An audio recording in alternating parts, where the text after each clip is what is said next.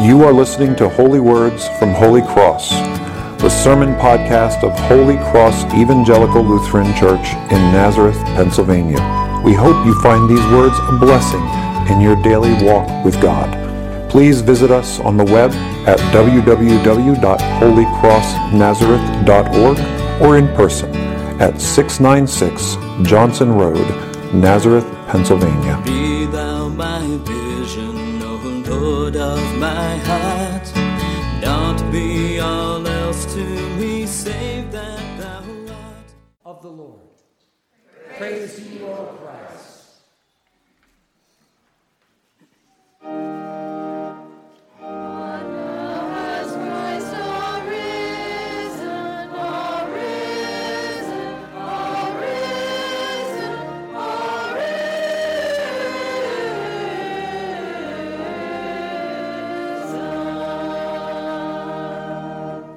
Please be seated.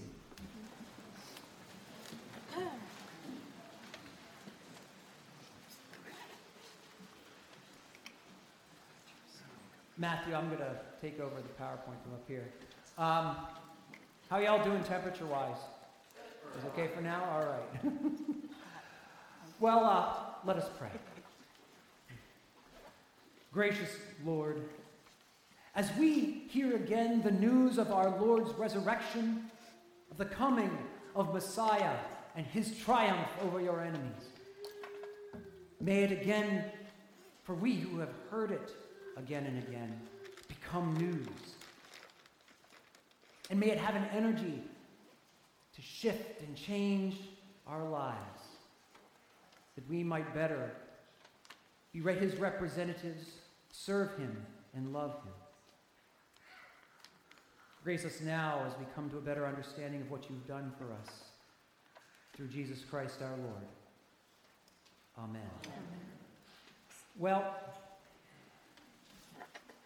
I've preached more bombastic Easter sermons than I'm going to preach today. I've preached more theological sermons than I'm going to preach today, but I probably never have and never will preach a more personal sermon than the one I'm going to preach today. For years, I've had this on my heart, and I've wanted to share it, but haven't not only found the right opportunity, but found the right way to do it so it didn't seem hopelessly crazy and up in my head. Most of you know I'm an adult convert to Christianity, but there really are two conversions. Luther said there were three conversions, that there's the conversion of the head, the conversion of the heart, and the conversion of the purse. That's where you laugh.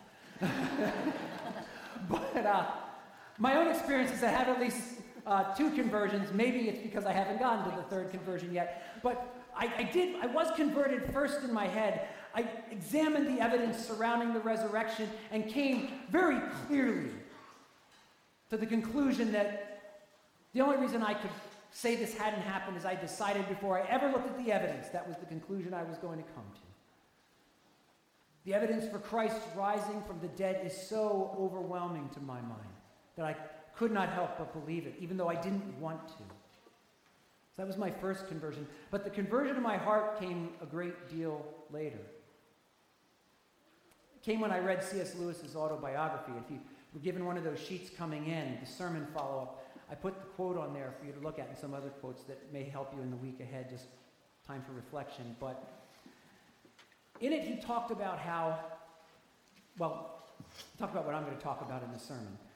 And it gripped me around the heart because I understood now not just that Christ had risen, but what that meant for me personally. Not just at the end when I die and go to heaven and blah, blah, blah, but for right here and right now. And that's what I want to share with you today.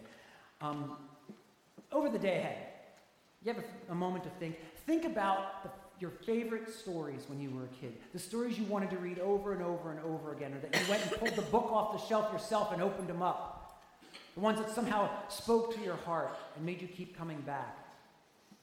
Now, I knew I was going to ask this question, so I'll share with you mine.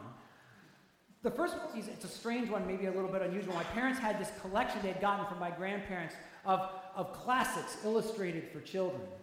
And it was all done in red and black ink. That was the only two colors in the book.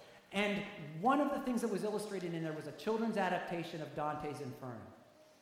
That may sound like a strange one to draw you in.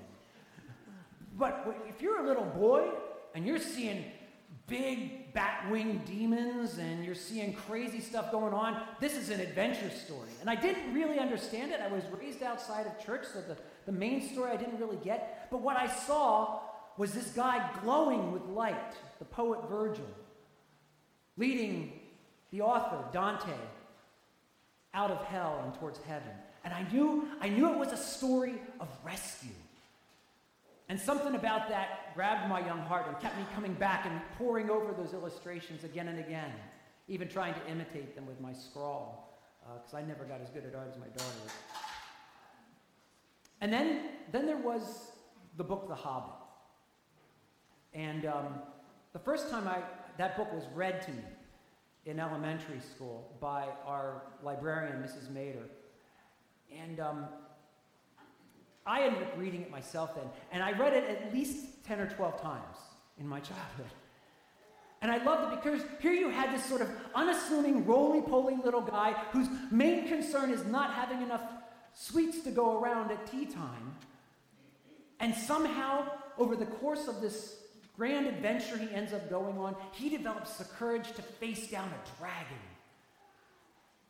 All for the friendship of this unlikely group he went on the adventure with. And finally, this is the weirdest one of all. There was some book up there. It was something like the World Book Encyclopedia. It was some sort of crazy thing, but it was more one of those books about what the future might look like. And it was clearly done right in the blush of our excitement and optimism following the victory we had in World War II. And the picture I remember from this book is of a giant airplane, and on the back of the airplane, on the top of the airplane, is an entire town, complete with churches and houses and swimming pools. And what I remember was that the thrust of the whole thing was that this is the future that might be coming, and you could be part of it. And I thought, wow, I wonder if I can be. I wonder if I can do something to make that become a reality. Now, the Jetsons never really arrived, at least not yet. We're getting here quickly. But I think that those stories really point out three of the deepest longings of our human hearts, and that's why they grabbed me when I was a kid. The first one is for security. We want security. We want to know we're safe. And sometimes that takes the form of rescue when we're in danger. Sometimes it takes the form of staying safe. And we learn security. If everything goes well in this world, we learn security, psychologists tell us, at our mother's breast, quite literally. We learn that the world is a place that is fundamentally safe and can be trusted. And that forms a foundation for a healthy life moving forward. And in that, we also learn love. As our mother stares down adoringly at us, and Dad runs to get things for Mom because, she doesn't want to get up. And he's all that love surrounding us. We learn that love is something that can come to us and we can turn around and give it back. So love is one of the great themes, and it was really Bilbo's love for the dwarves that drew him on. And finally, there was the desire to make a difference. As we grow in strength, I was talking with one of the young men at our last service, and he was telling me how much he can bench press now. He's just joined the 1,000-pound club, and he's very excited. As we grow in strength, as we grow in competence, we want to be part of the good things that are going on in the world. We want our lives to make a difference. We want it to matter that we were here, however briefly, to the world and to the people around us. And those three great loves are at the center, one or all of them, of every great story, every story that grabs our imagination and holds us. And I think there's a reason why, and it's more than just human psychology. Because, see, the problem is that as we grow older, the vagaries of life in this sin-soaked world teach us to think of those desires as something naive, something for childhood only, something to be either pessimistic about as we get older and cynical, or at least compromise on. So instead of real security, what we aim for is something like, a nice 401k, nice retirement, or worse, perhaps, we start looking for, or we overlook injustices done to other people for the sake of our own material comfort. If you want to know how a nation full of people claiming to be Christian could not only tolerate, but write pamphlets endorsing human slavery, you need look no further than that. Everyone was afraid it would affect their bottom line. We trade in that deep desire for love, real love, substantive love, for something like mutually beneficial relationships. Or worse, status and fame, which give you the impression you're loved, but have none of the substance of it, as people follow you, but don't really know you. And we trade in our desire to make a real difference for mere plaudits in the end of our career, or for the opportunities that come. We look at that and we say to ourselves, well, maybe at least people will recognize me. Instead of the deep substance that comes from knowing that you made a difference, whether anyone recognizes that difference or not.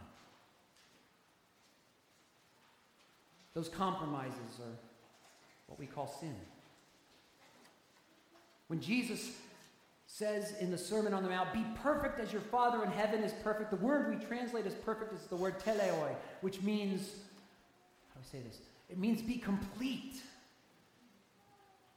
It doesn't mean match up to a hopelessly high standard. It means be complete, be the one you were made to be. I love the way the Rabbi Maimonides said this. He said, in the world to come, God will not ask me why I was not Moses. He will ask me why I was not Maimonides.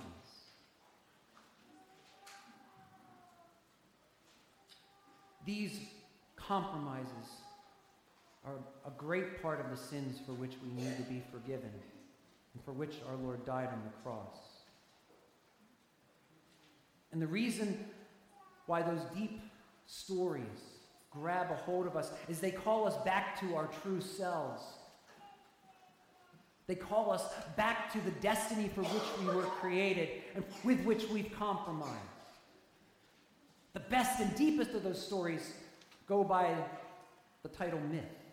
And by myth, I don't mean a false story. I mean a story that is so true, it needs to be dislocated from any particular time or place so that we know it's universal and applies to all of us. You can recognize these stories. They begin with phrases like this: once upon a time.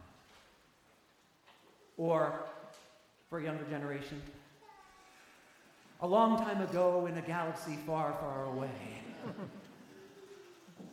Or even, in the beginning, God. These stories speak to the depths of who we are. And I want to thank our partners in Great Britain, Go Chatter Ministries, who did a video which finally let me find a way to introduce this topic to you. I'm going to turn your attention to the screens for about 3 minutes. When I teach kids, sometimes I tell them the best story in the world ever. It goes like this. Once upon a time, there was a kingdom of light ruled by a generous king. The princess was as wise as she was fair, and all the people were very happy. The end. Of course, the children know that's not the best story in the world ever. The best story in the world involves struggle. So the story continues. One day, the princess noticed the door to the dungeon was ajar. She knew she shouldn't, but lower and lower she descends until she sees chained to the wall a dazzling dragon. The dragon said, "Don't yell, I need your help." "Help?" says the princess. "My father told me you came to destroy our kingdom." "Destroy? No, I came to free you." I came to teach you to fly, and if you release me, I'll teach you. With quivering hands, she pulled the lever, releasing the shackles, and snap! The dragon grabbed her in his talons and carried her off to his lair across the sea. Distraught, the king asks the knights of the realm, Who will rescue my daughter? None of them were brave enough, except a simple shepherd from the hills. The king said, You! I will make you a knight. Bring back the princess. So the newly made knight sailed through deadly storms, he fought terrible monsters, he climbed perilous mountains, and he came to the dragon's lair. In an almighty fight to the death, the knight was completely overpowered, and when it looked like all was lost, somehow he trapped the dragon in the cell that had held the princess. The dragon was defeated, the princess was saved, and they returned to the Kingdom of Light. With joy, the king received back his daughter, and she received the knight as her husband. So they all lived happily ever after. That's the best story in the world ever, because it's every story. It's the great quest, it's overcoming the monster, it's rags to riches, it's love lost and then found, it's tragedy turned to comedy, and the happily ever after. Perhaps these stories thrill our hearts because they echo a true story. Perhaps there really is an ultimate hero who came on a mission to fight evil, to give up his life, to rise again, and to be one with his people forever. What if the fairy tale is true? What if Jesus is the hero of heroes? What if Easter is the myth that really happened?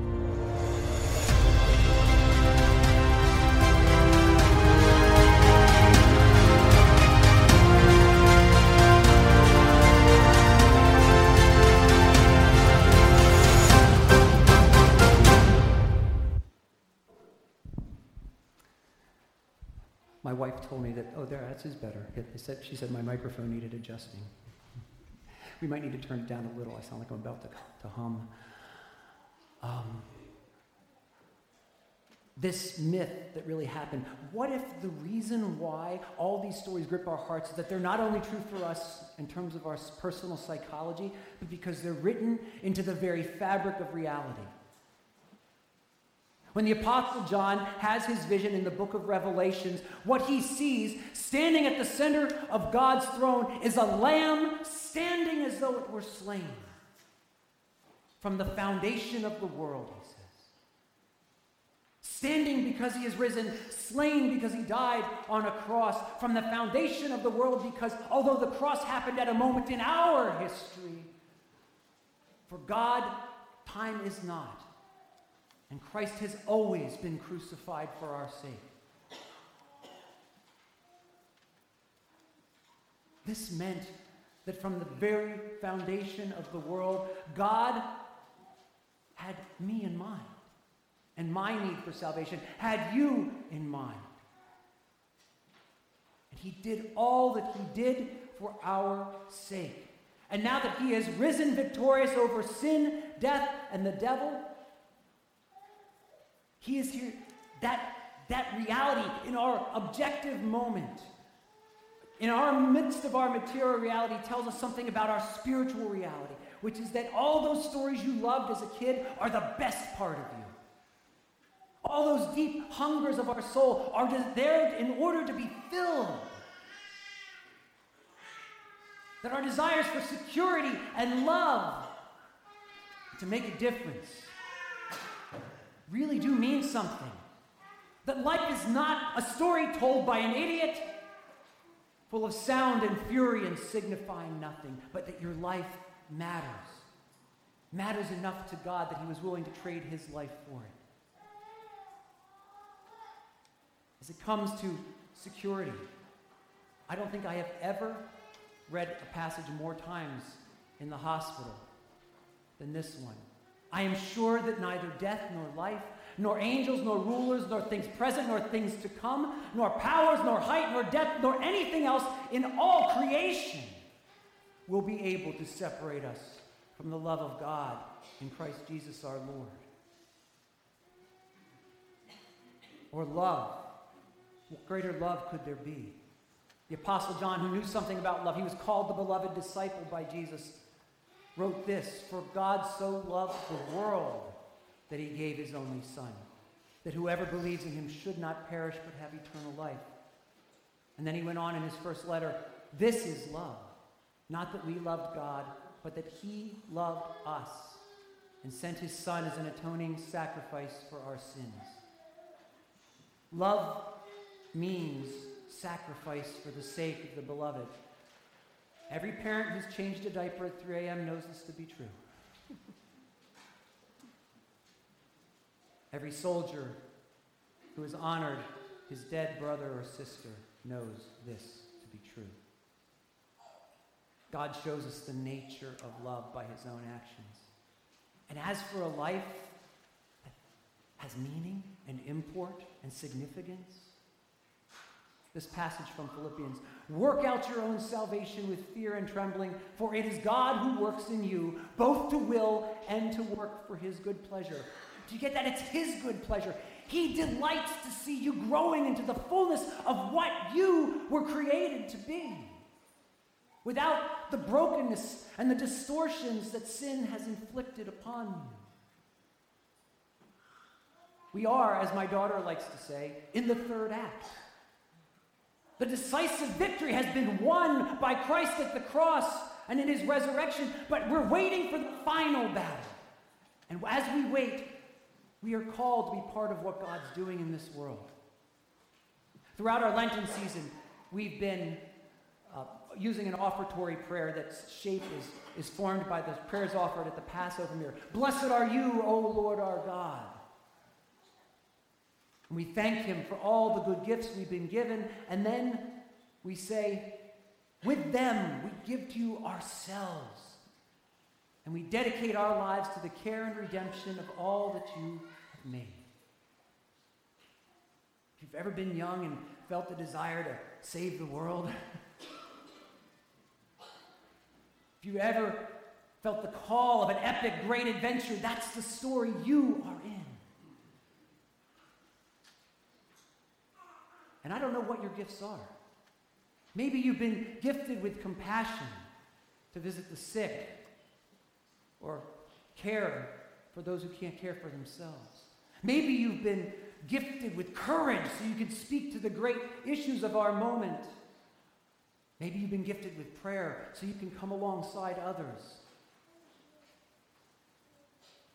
All of us have been gifted with a tongue that can tell the story of our Lord's victory, and so help to spread the good of his kingdom until the fullness of it arrives. We are part and called to a great and epic adventure, an epic adventure begun this day by the victory of our Lord, which we declare every time we say, "Christ is risen." He is risen indeed. Christ is risen. He is risen indeed. Christ is risen. He is risen indeed. Amen and hallelujah.